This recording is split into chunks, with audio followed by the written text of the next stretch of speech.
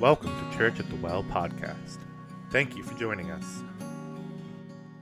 Ecclesiastes chapter 12, verses 9 through 14. Besides being wise, the preacher also taught the people knowledge, weighing and studying and arranging many proverbs with great care. The preacher sought to find words of delight, and uprightly he wrote words of truth. The words of the wise are like goads, and like nails firmly fixed are the collected sayings. They are given by one shepherd. My son, beware of anything beyond these. Of making many books there is no end, and much study is a weariness of the flesh. The end of the matter, all has been heard. Fear God and keep his commandments, for this is the whole duty of man. For God will bring every good deed into judgment with every secret thing, whether good or evil. This is the word of the Lord. Father God, we just want to thank you for your word. We thank you for, once again, the opportunity to collectively come together and hear from you. Lord, we ask that you'd open our hearts and our minds and our ears to what you have to tell us. Pray this in Jesus' name. Amen. Well, you can be seated. Good morning. I am glad that you're here. If you're new, once again, welcome. My name's Kevin. I am one of the pastors of Church at the Well also. And we are coming to the end of a series, and many of us take a big sigh of relief because Ecclesiastes has been absolutely brutal, right? This book, when we first started going through it, the idea was, what does it look like to have a good life? Like our culture would tell us that a good life is self-comfort, building kind of your own kingdom, finding a way to stop working as quickly as possible so you can kind of do whatever you want, instituting things that would make you feel safe, secure, comfortable, and then we find that what the book of Ecclesiastes has ultimately told us is since nothing is really permanent and nothing is and you don't know when your life is going to end, and things are difficult, and constantly things are happening to us in this sin-cursed world, it would probably be better to live for the Lord now. It would probably be better to put our hope and trust in something that's eternal than something that is just temporal. And so when we look at the good life, and we look at what Ecclesiastes has kind of taken us through, there's this sense, I guess, of all of the different topics and themes that Solomon brought up, and we get to the end of the book, and he's trying to wrap all of those things up in one tight, needy little package, right? Neat little package, and it would be a difficult thing to do.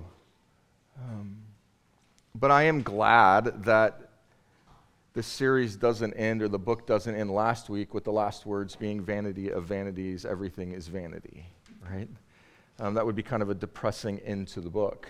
And instead, we get this little wrap-up here that tries to express what Solomon is trying to put together for us to take away from this. And it's a lot. It's a lot. The journey's been difficult. Hopefully for you guys, if you've been here through this journey, it has been convicting. The whole point of this is for us to evaluate how we live and what we put our focus in, and then life change, right? To make the changes that are necessary to make sure that our life is reflecting what we claim we believe, the faith that we have in Jesus, and then representing him well and living for his glory, because that's what we were created for. And so I don't know, for every individual in here, how this has served in your life or what changes have been made. I know it's an interesting time to come kind of to the end of this and move on to our Easter series, which will begin next week, especially in the midst of joyful surrender. So for those of you who have been joyfully surrendering something, I'm ready for a piece of cake, but we've got a little ways to go. Right? I'm ready. I think that the time of reflection for me has been very good in light of what's going on in Ecclesiastes. Hopefully, for those of you who have been going through joyful surrender, you've taken more time to kind of meditate and pray and think. And obviously, Pastor Solomon here causes us to think in ways that we necessarily might not want to. And so we're going to wrap this thing up today. So if you have your Bibles, go ahead and turn to Ecclesiastes, or turn on your Bible if it's on your phone. And like Christy mentioned, this is the very end, chapter 12, starting at verse 9. Besides being wise, the preacher also taught the people knowledge, weighing and studying and arranging many proverbs with great care. The preacher sought to find words of delight, and uprightly he wrote words of truth.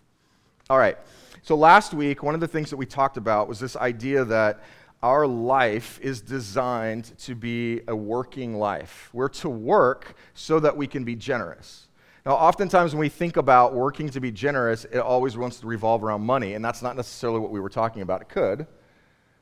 But the reality of what we looked at last week was you have been created. We talked about the fact that you didn't get to choose where you were going to, you never got to choose when you were going to be born, who you were going to be born to, where you were going to be born. All of that was determined for you, right? But when you were born with a purpose. You were born with certain talents and gifts. And it's our job as Christ followers and as just good human beings to figure out what those things are so that we can work in every way possible to give those things back. It's a beautiful picture of how Paul describes the church when he says there's many members that make up one body. Sometimes you might serve as a toe, and somebody else might serve as a hand, and somebody else serves as the head. But the reality is we all work together to see the good of all.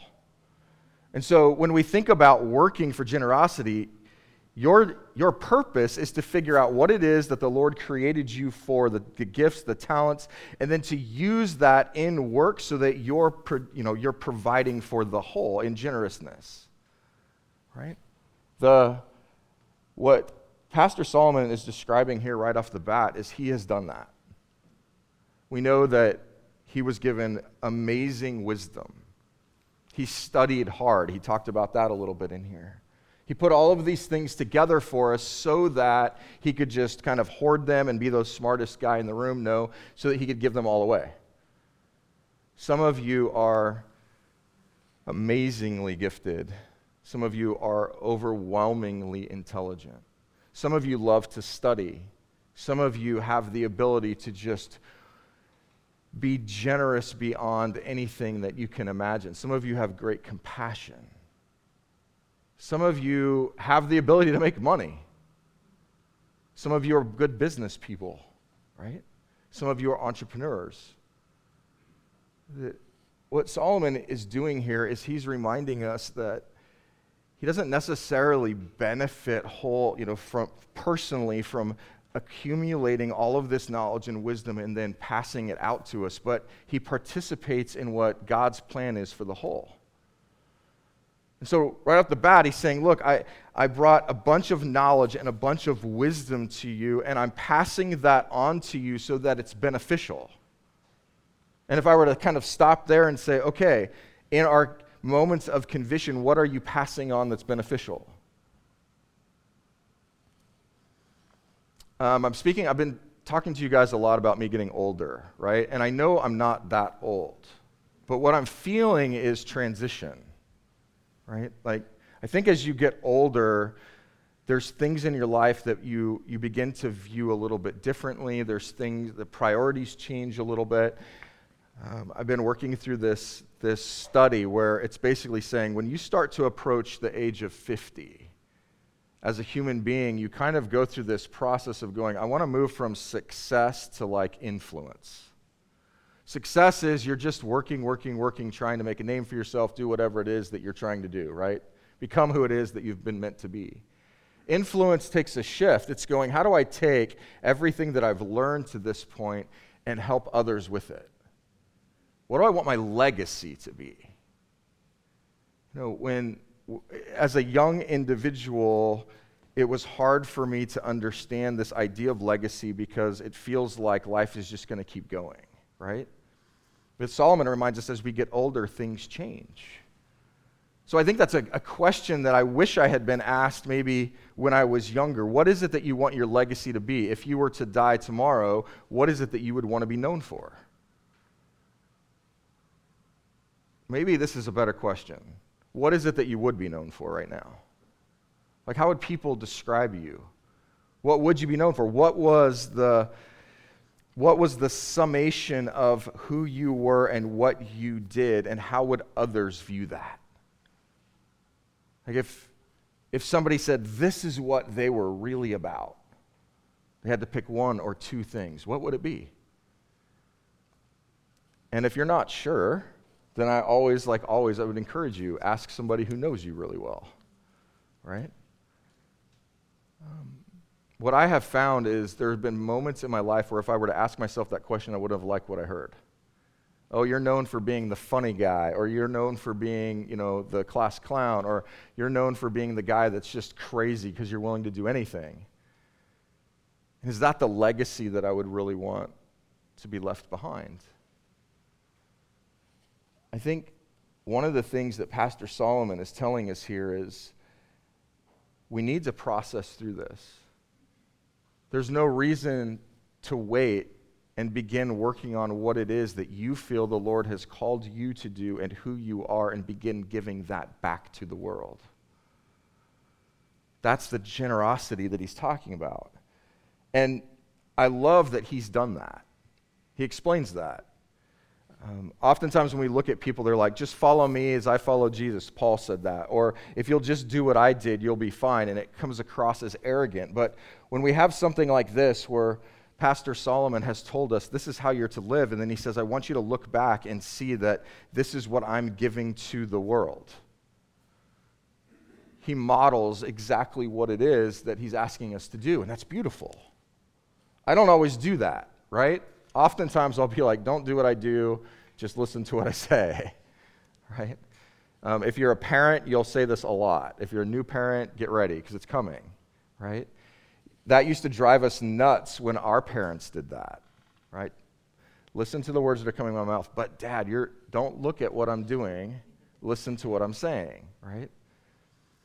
But Solomon, he's saying, look, I've introduced so many different themes to you. I wrote down a few here: work, time, death, companionship, wisdom, injustice, politics. He went through all of these things.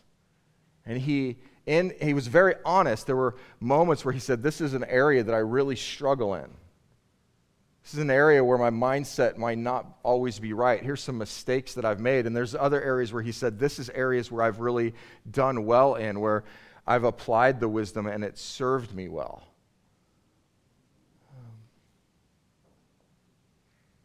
But I want to remind you that part of our legacy isn't just what we say, it's also how we behave and what we do. I like using marriage a lot because I just think it's such a beautiful understanding of difficult relationship, right? And if you don't know what I'm talking about, you've got two messed up people trying to come together, and they bring all of their messes together, right? And try to love one another. It's hard. Marriage is hard, right? It's beautiful, but it's hard. But in a marriage or any relationship that you can think of, if I told Christy over and over, I love you, I love you, I love you, I love you, and I did nothing to show her that I loved her, do I really love her? I think one of the things that needs to be a takeaway here from Pastor Solomon is to say, oftentimes we will tell the Lord, I love you thank you for blessing me, thank you for creating me, thank you for saving me, thank you for Jesus, thank you for the opportunity we have to be reconciled to you, and I love you, I love you, I love you, and then when he looks at our life, he goes, do you really?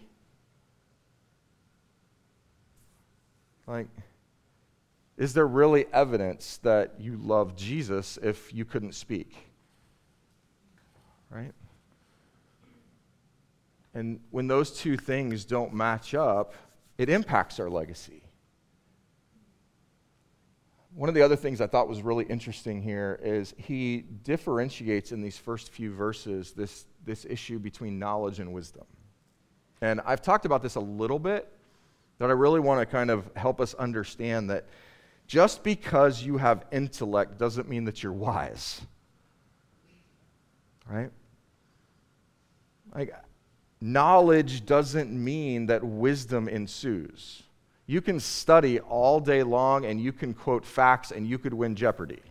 Okay? You could be Cliff Clavin, and I've just dated myself. Does anybody know who that is? Okay, good, a few. he was this guy on a TV show that knew everything, right? He just always had like random facts about everything. I don't know who that would be today in TV, but that was his character. You could know all of that stuff. You could sit all day long and read and absorb and process, but that's not wisdom, that's knowledge, that's intellect, that's I'm getting more information. Wisdom is the ability to apply that information in a holy way. So I know a lot of people who are very smart and very unwise because they don't apply it well. They take all of this knowledge that they have, and then you watch their life and you're like, wow, how can you be that smart and blow it this badly, right? And you know people like that, and if you can't think of anybody, it's you, probably, right? Like, we know people like this, where it's, man, if they could just get it together, that knowledge that they have, they would just put it to use. I have learned in my years that it is so much easier to see other people's faults than your own. It's very easy for us to look at other people and go, you know what's really wrong with you? Like, let me tell you. Like, I've got this list, right? I could tell you everything. Like, let me just run through this list with you real quick, right? But when we try to make that list for ourselves, it seems to be distorted, right? It's a lack of wisdom. It's a lack of true understanding. There's been people that I've met in my life where I've said, and it's been of recent, right, where I'm like, man, I'm beginning to meet people who it seems like their understanding of themselves is so far removed from who they truly are. Right? And you know these people as well. There's a disconnect between what they know and how they behave. There's a disconnect in the knowledge that they have and how they apply that knowledge correctly in the world. So knowledge is a good thing. Pastor Solomon's going to bring that up here in a minute. He's going to say, you can study. It's a good thing. It's a good thing to study and learn and understand things and process and expand your mind. But really the point of knowledge is so that you can apply it correctly, so that wisdom ensues. How do you know if you're a person of wisdom? Well,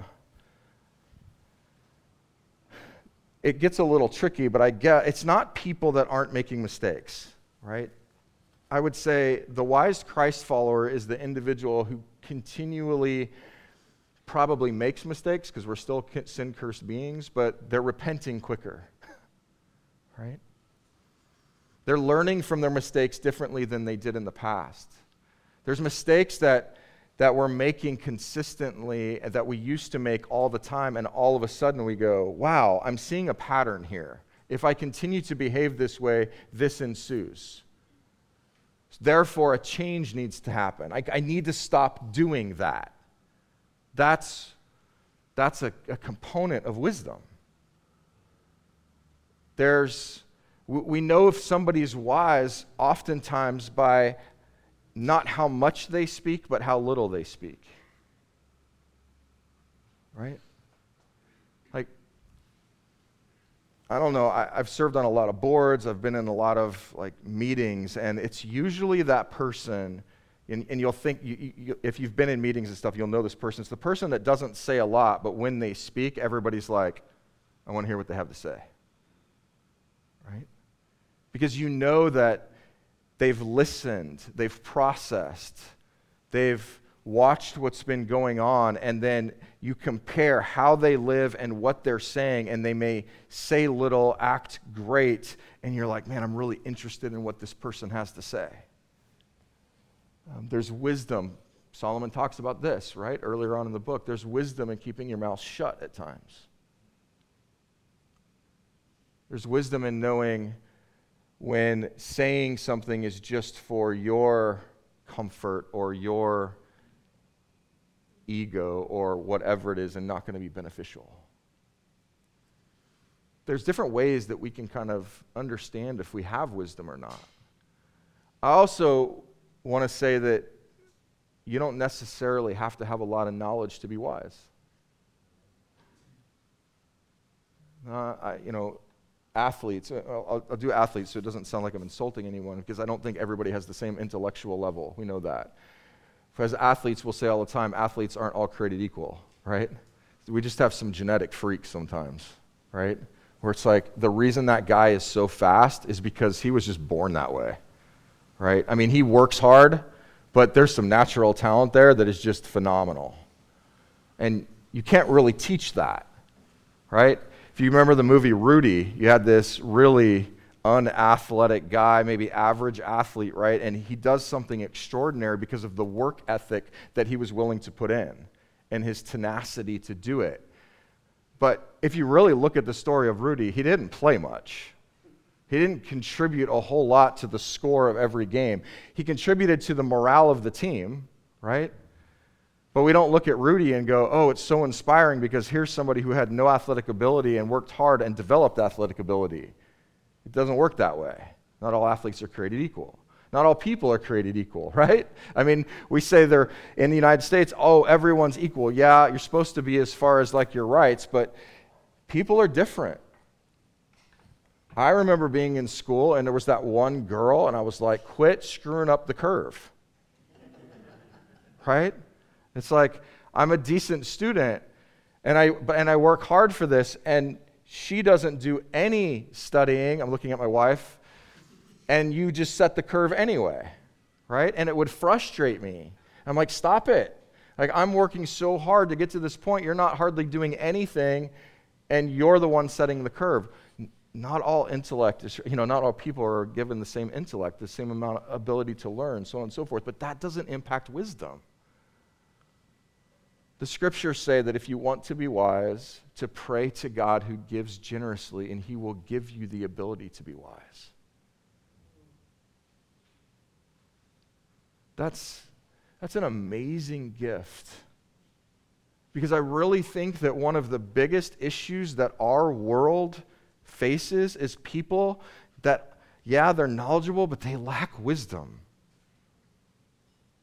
They just lack wisdom. They don't know when to keep their mouths shut. They don't know when to boldly speak. They don't know how to take the knowledge that they have and use it in a way that's effective. Right? I mean, I have this dream, I guess, or vision. I mean, what would it look like for a church? I don't know, say like this church, right? This little church in East Boston, scrappy little church. What would it look like if every single person that attended Church at the Well in East Boston spent time every day praying that the Lord would give them wisdom in the decisions and behavior? What would happen? Like, wouldn't it be interesting? I mean, you're gonna have a conversation with someone, or you're gonna walk into a business meeting, and before that you said, Lord, I don't know everything that's going on here, but I'm gonna pray that you will give me the wisdom to impact every person that I'm interact with in a positive, Christ-honoring way. What would happen? For those of you who struggle with temper, I know what would happen. It would come down. For those of you who struggle with confidence, it would give you more. For those of you who struggle with knowing when to speak and when not to speak, it would force you to think through it. I mean, even, right? I mean, he promises that he will, but even if you felt like, man, I don't necessarily felt like the Lord showed up in that prayer, but he promises he will. But even if he doesn't, wouldn't it even change your mindset? Lord, just give me wisdom to deal with the people today. Don't let this be about me. Let this be about you. Don't let this be about what I always want or just my good. Give me the ability to live this out in a way that's beneficial to everyone. What would change? What would change if the church actually displayed wisdom?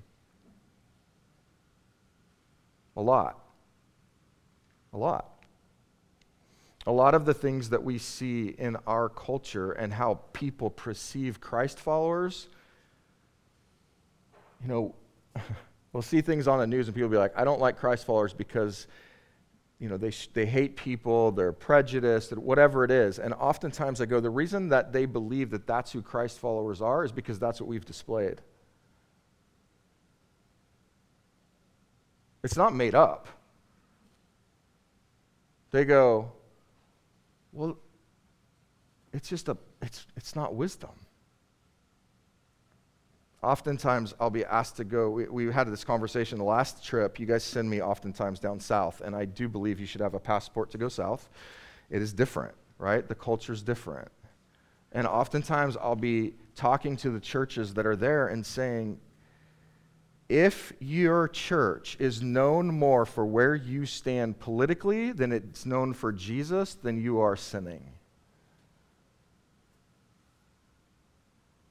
And I'm like, we're probably never going to get invited back here, right? But I think I can apply that to individuals as well. If you're known more for where you stand politically, where you stand socially, what your issues are, so on and so forth, more than you are known for being a Christ follower, then I would say there's an issue already. Like, why is it that... That's probably enough. Are you employing wisdom there? What are you known for?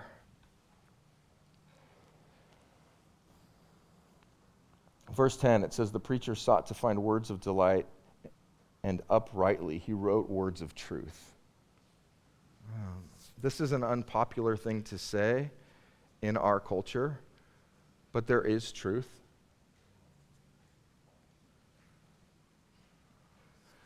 It doesn't matter.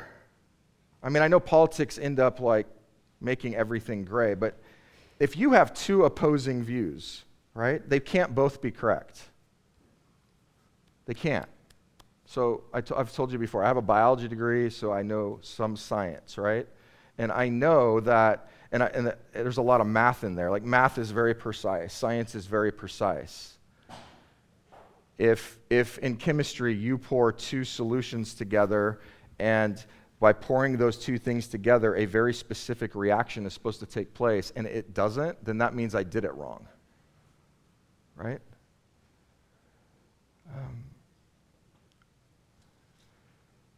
Truth is important. One of the things that wisdom gives us is the ability to discern what is true and what is not. Wisdom does not tell us that everything we read on social media is true. Wisdom doesn't tell us that everything we hear in the news is true. Right? Wisdom tells us that we're to discern, that we understand that even the best people on the planet still have personal agenda. How do we know that? Because you do and I do.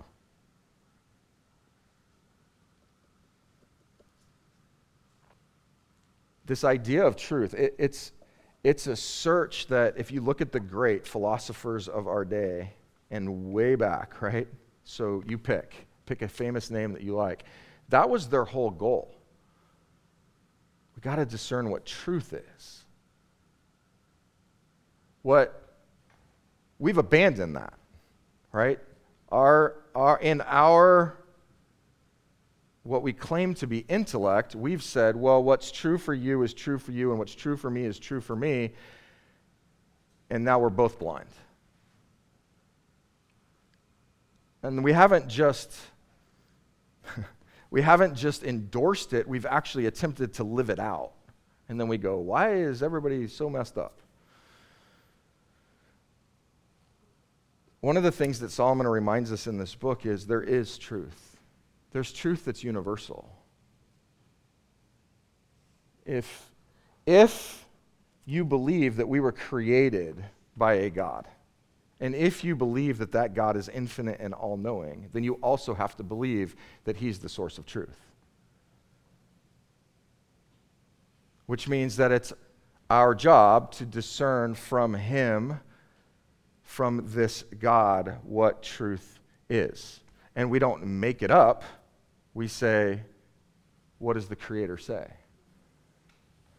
Now, if we are a bunch of accidents, then obviously that makes some change. But I just think it's fascinating that people who claim to believe that there's a holy God who created all things would literally say, I need to discern my own truth instead of understand the truth that's been given to me.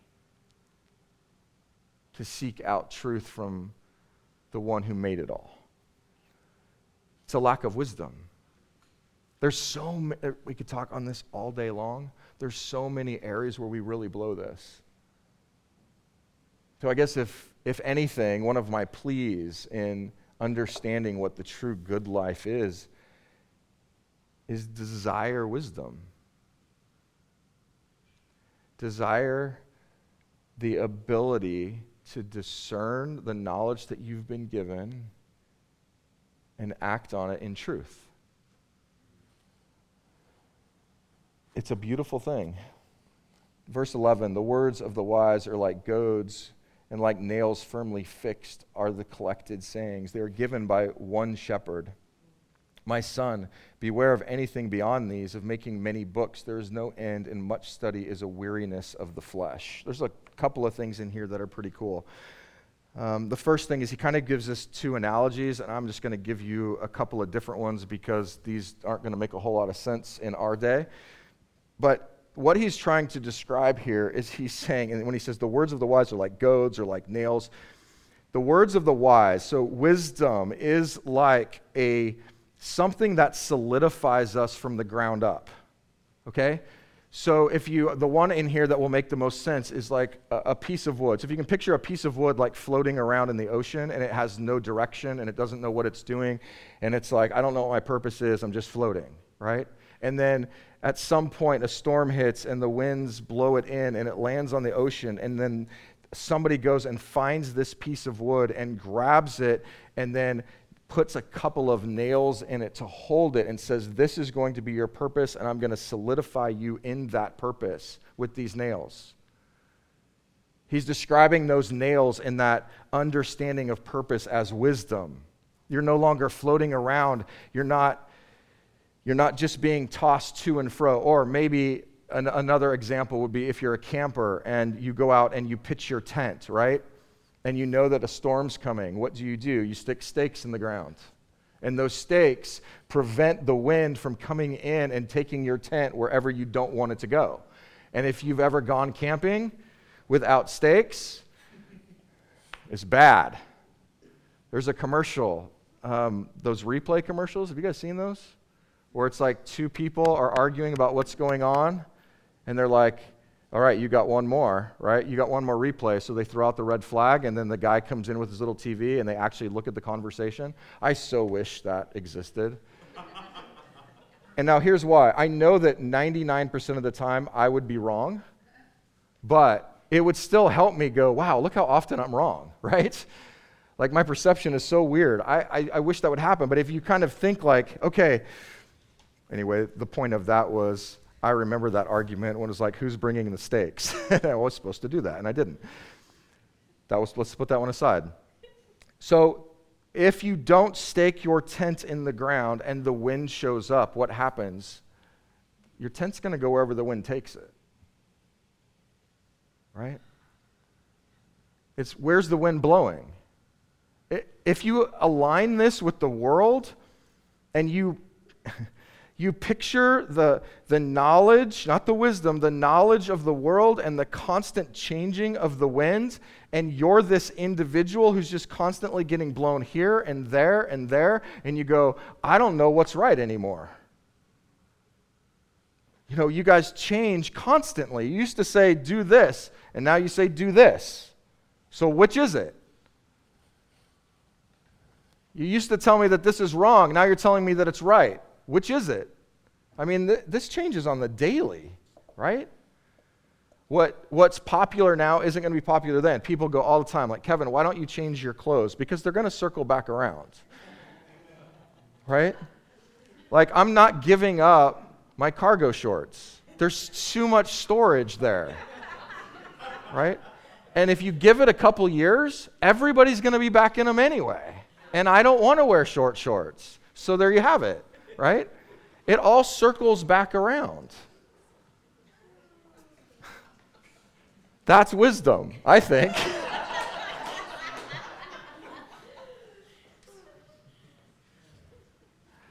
When you don't know what you believe and you don't know what's anchoring you in the ground, somebody else will determine what you believe and they will be the one to move you. And so what Solomon is saying is wisdom is the ability to stay anchored regardless of how the wind's blowing. Wisdom keeps you grounded in what's actually true, even when the winds are blowing. It's a foundation. It's the ability to say, I am staked in. I know that this is true, and just because now culture says it's not doesn't mean that it's not. It's true. It begins, for most of us with saying there is a God and I believe that there is a God. Well, then we need to act like he actually exists. And then we also need to realize that we're not him. Where are you blown? Right? So much anxiety. I have this theory, and it could be wrong. I don't know that this is biblical. This is just Kevinism, okay? I have a theory that one of the reasons that our world is experiencing more anxiety statistically than it's ever experienced before is because people are just constantly blown. There's no stability. It's just, you're blowing all over the place. And how do you grab hold of anything in that? I mean, honestly, I don't know how anybody who doesn't know the truth of Christ would actually not be anxious.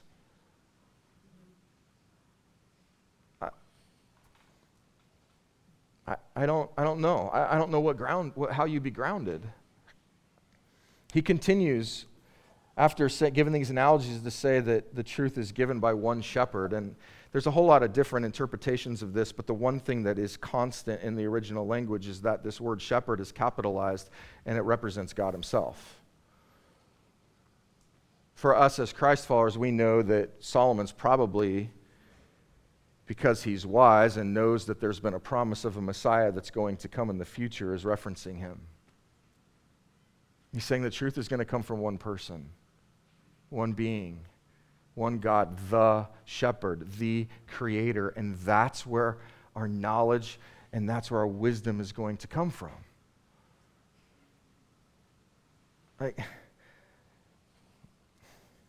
Listen, if you ever come here to Church at the Well and go, and I don't know why anybody would do this, but go, I'm going to live my life a certain way because Pastor Kevin said this, I'm going to pity you right now. Because I don't have anything for you other than what the truth of Scripture says. Right? This isn't, you don't want to hear my opinion. There's plenty of opinions. You can get on Facebook and you can find all the opinions that you want. Right? The interwebs will give you all of that. We don't lack opinion, we lack truth. You don't want to hear my opinion. This is truth. So this is what we need to hear. It's every week I'll pray, Lord, please, like anything that's of me, would you please let every single person who hears my voice forget those things, and everything that's of you, like ingrain it in not only their hearts but mine. Because I don't have anything for you but the truth of Christ. And the moment that I believe that I do, it's time for me to step down. But I believe that to be the case for everyone. Right? As a Christ follower, we're not attempting to produce truth. We're We're attempting to reflect truth, right? You're recipients of truth through the blood and the resurrection of Jesus, and then we're to pass that truth on in wisdom. It's not a creation of truth. It's why when you keep reading, Pastor Solomon's going to say, studying is good, knowledge is good. However, you can study all day long and you still aren't going to gain any more knowledge because really there's only one truth anyway. I mean, it sounds arrogant from Pastor Solomon when he's like telling his son, and basically we're the sons and the daughters, and he's saying, you don't really need to read any other books, it's all here. It's accurate, right? I get nervous in Christian culture when I hear people who claim to be disciples of Jesus spending more time reading interpretations of Scripture than in Scripture itself. Right? Like, how many podcasts, how many times do you have to listen to a preacher say the same thing? How many books do we need? I mean, if you walk into my basement and the amount of books I have in my library, it's pretty crazy. It's a big library, right? And I'm not saying it's wrong, but I'm saying if I spend more time in those books than I do in this, I'm getting potentially more opinion than I am truth. And isn't it fascinating that for some reason, even as Christ follows, we'll be like, yes, I read this book. And I'll say, oh, that's great. How much time did you spend in the Word this week? None. Why? Because I read this book. No. That's not what that's not wisdom.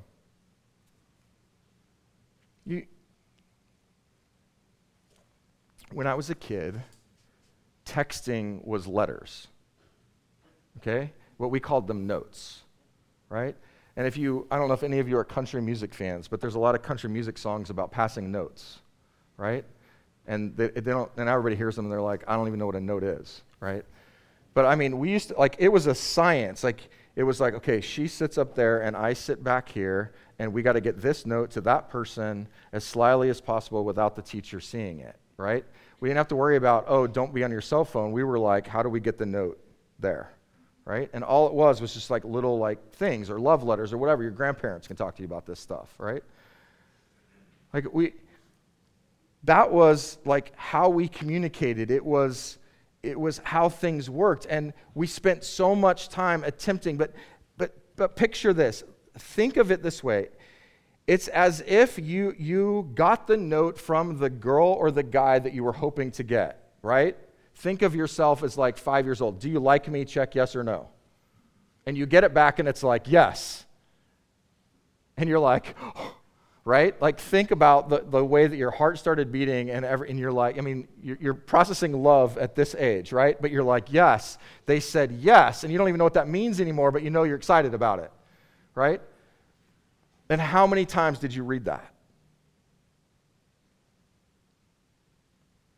How many times? Over and over. Why? Because there was something presented to you that was impacting. There was emotion around it. It was like, oh, this is it. Because we're so young, this is what I've been waiting for, right?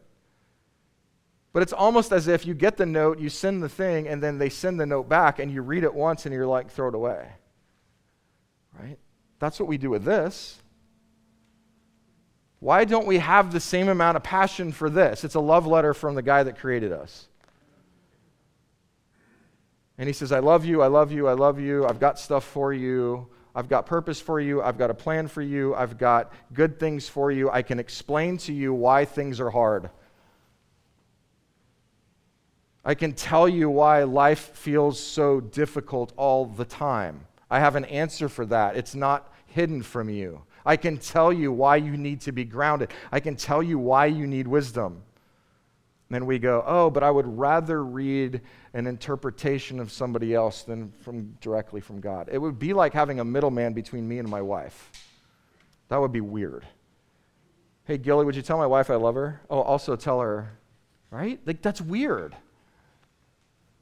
And I'm not, authors are now going to write to me and be like, why are you messing with our sales? The issue is we need people to help us discern. That's great. God uses those people. But if you're a Christ follower, you've been given the gift of the Holy Spirit, and one of the jobs of the Holy Spirit is to illuminate Scripture for you. So why are you depending on somebody else to illuminate it for you? You miss out on your relationship. And that's what Solomon's saying. Right?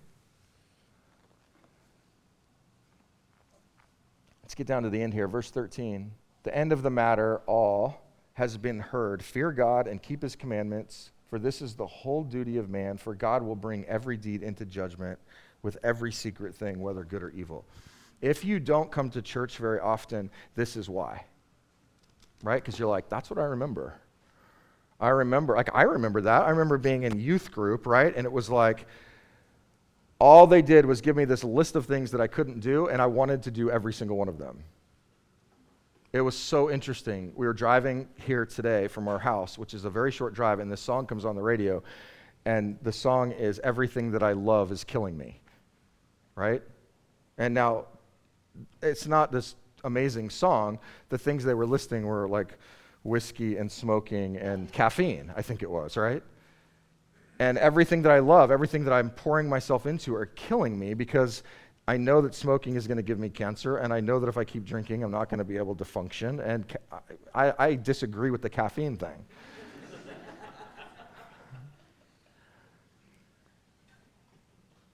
I remember being in youth group and listening to things like, I'm trying to be discerning here. Okay, I don't see a lot of young people. Like my youth pastor saying things like sex is dirty and gross. And I'm like, no, it's not. I know it's not because everybody's doing it, right? I remember them saying things like, if you do this, then this will happen. And you know what? I did it, and it didn't happen. Right? I wasn't one of those kids that got caught. I wasn't a bad kid. Like, I just like to push the envelope a little bit. Right? And so, to me, I listened, and I would be like, man, the Bible's boring, and it's irrelevant. That's what I felt. When we read passages like this, it can often bring back those memories, right? Well, I want to introduce this to you in a little bit different way. And first, so I can go on record, the Bible is the farthest thing from boring and is the most relevant thing that I've ever read. It's the only thing that doesn't change no matter what times change, right? The truths are always there. The wisdom's always there. I just didn't see it that way. At the end of the matter, all has been heard. Fear God, keep his commandments, for this is the whole duty of man. Fear God, keep his commandments. What does fear God actually mean? Does it mean that I just sit back and I tremble? Maybe. Sometimes for the Lord to get my attention, he needs to be the Father that makes me tremble. Sometimes, right? Sometimes for you to hear from the Lord, he needs to be the Father that makes you tremble. There are moments that if I'm honest and I watch the world around me, there are moments where I've realized that I didn't hear from the Lord until he allowed me to hit rock bottom. And you go, well, why did you hear from him from there? Because I had no choice but to look up because I couldn't go any lower. Right? Some of you, because I'm a pastor and I get to, and one of my great privileges is to pray for you. Some of you, and I've heard your stories, sometimes I pray, Lord, would you let them hit rock bottom so they have no choice but to hit their knees and look up? And you're like, that's a terrible prayer. No, it's not. It's a prayer of wisdom.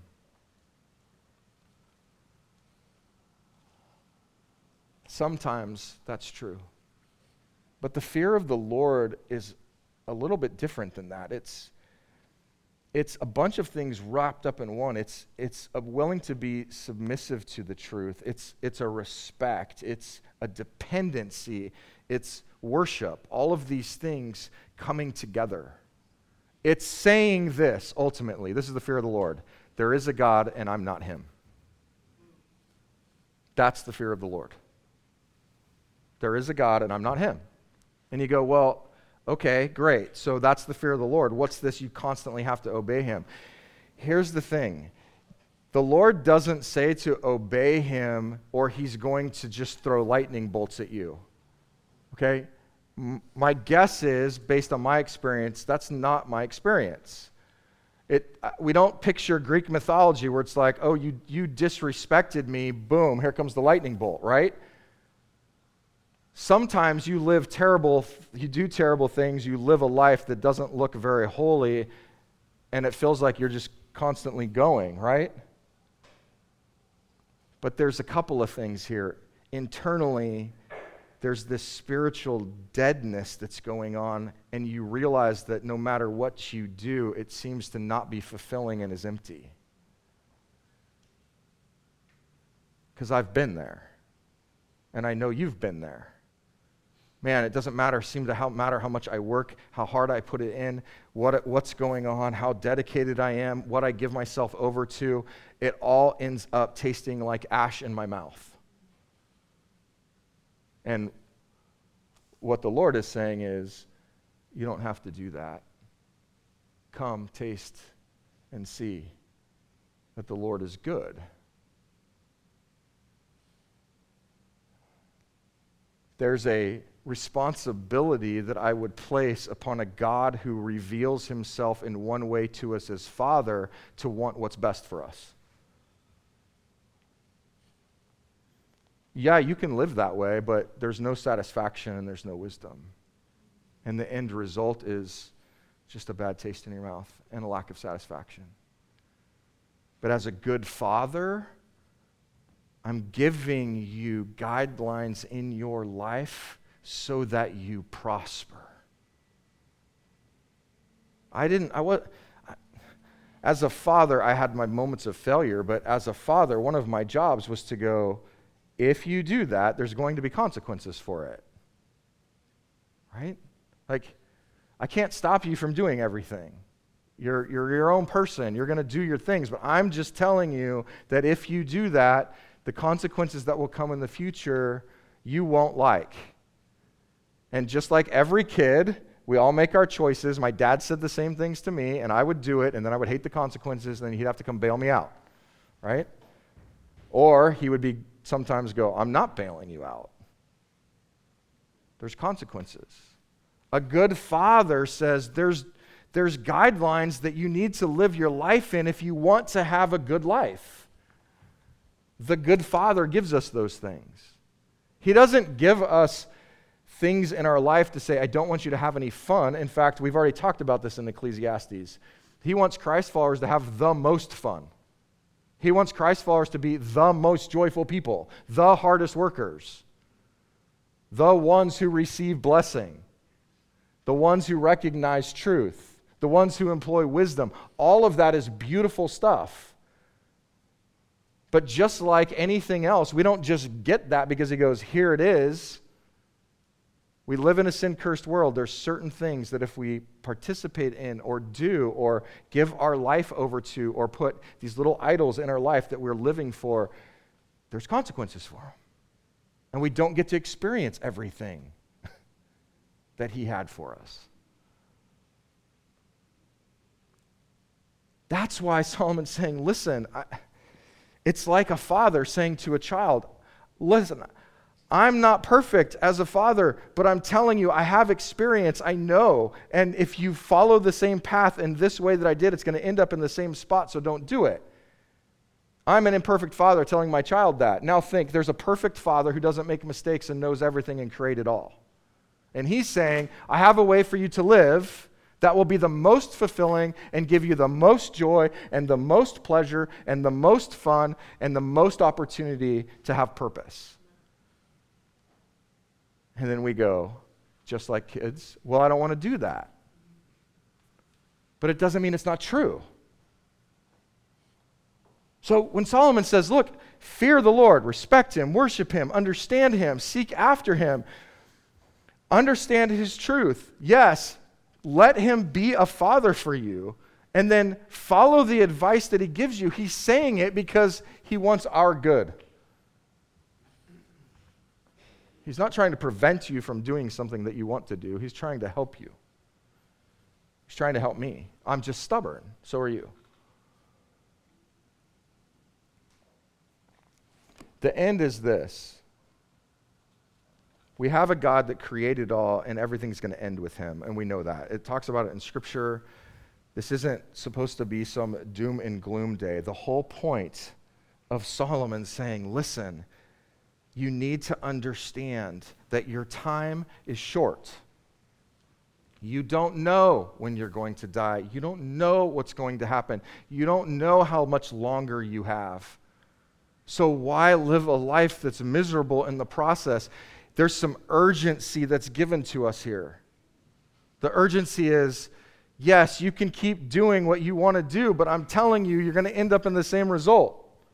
Or you can do something different. You can listen to what the Creator says. You can follow what his advice is. You can understand that if I truly want to know him, he says it's only going to come through the person of Jesus. Therefore, I need to give my life to Christ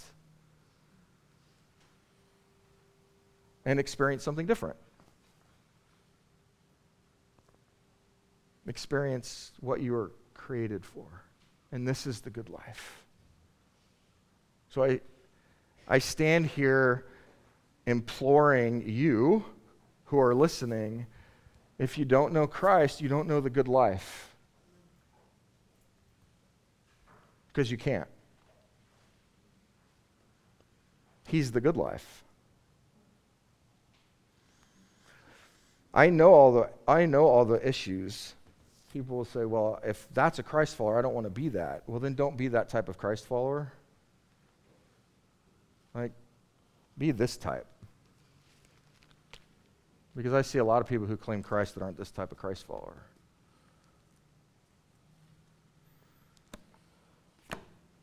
So what do we do with all of this? Well, everything in the Old Testament is this constant reminder of these rules that we can't follow and that we break, and therefore it's the promise of the Messiah coming to live out what we couldn't do. And that's the gospel. The gospel is this. You've sinned against the holy God. You've constantly blown it. You constantly will. And the wages of sin is death, but the gift of God is life in Jesus Christ. Meaning, God doesn't come to you and say, I need you to be perfect. He's coming to you and saying, you're a sin-cursed individual and you can't be. Stop trying to clean yourself up because you can't. So what did he do? He solves the problem by sending Jesus, living the life that we were supposed to live, dying the death that we deserve, raising 3 days later, conquering sin, Satan, and death forever. And then he says, you can do two things. Here's your choice. You can pay the death penalty yourself, or you can accept the death penalty that Jesus gave you and be free. But either way, a death has to be paid. You owe a debt. It's the greatest, for any economist, you're like, there's no such thing as a free gift. It's free. It requires faith. He'll take you exactly as you are, but here's the catch. He won't leave you that way. He'll change you. He'll change you. Your life won't look the same. Your priorities won't be the same. Your desires won't be the same. He'll grow you. He'll turn you every day by his grace more and more into the likeness of his Son if you let him. That's the life that is available. That's the good life. So the question is this. For those of you who are here today and you don't know Jesus personally and you're like, here's the thing. You probably have questions, or maybe you're sitting there going, I want the good life, but I'm not sure how to actually achieve this. This is my response to you. Ask the questions. Turn to the person next to you. Go, do you know Jesus? If they say yes, say, can we get some coffee? I know a great place. Ask the questions. But I will say this to you as well. There's no amount of knowledge that you're going to gain that's going to convince you of anything.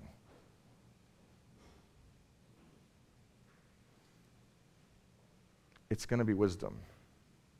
And wisdom comes from the Lord.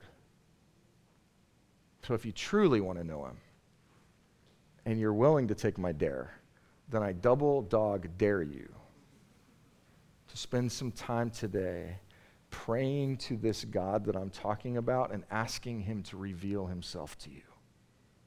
And then listen.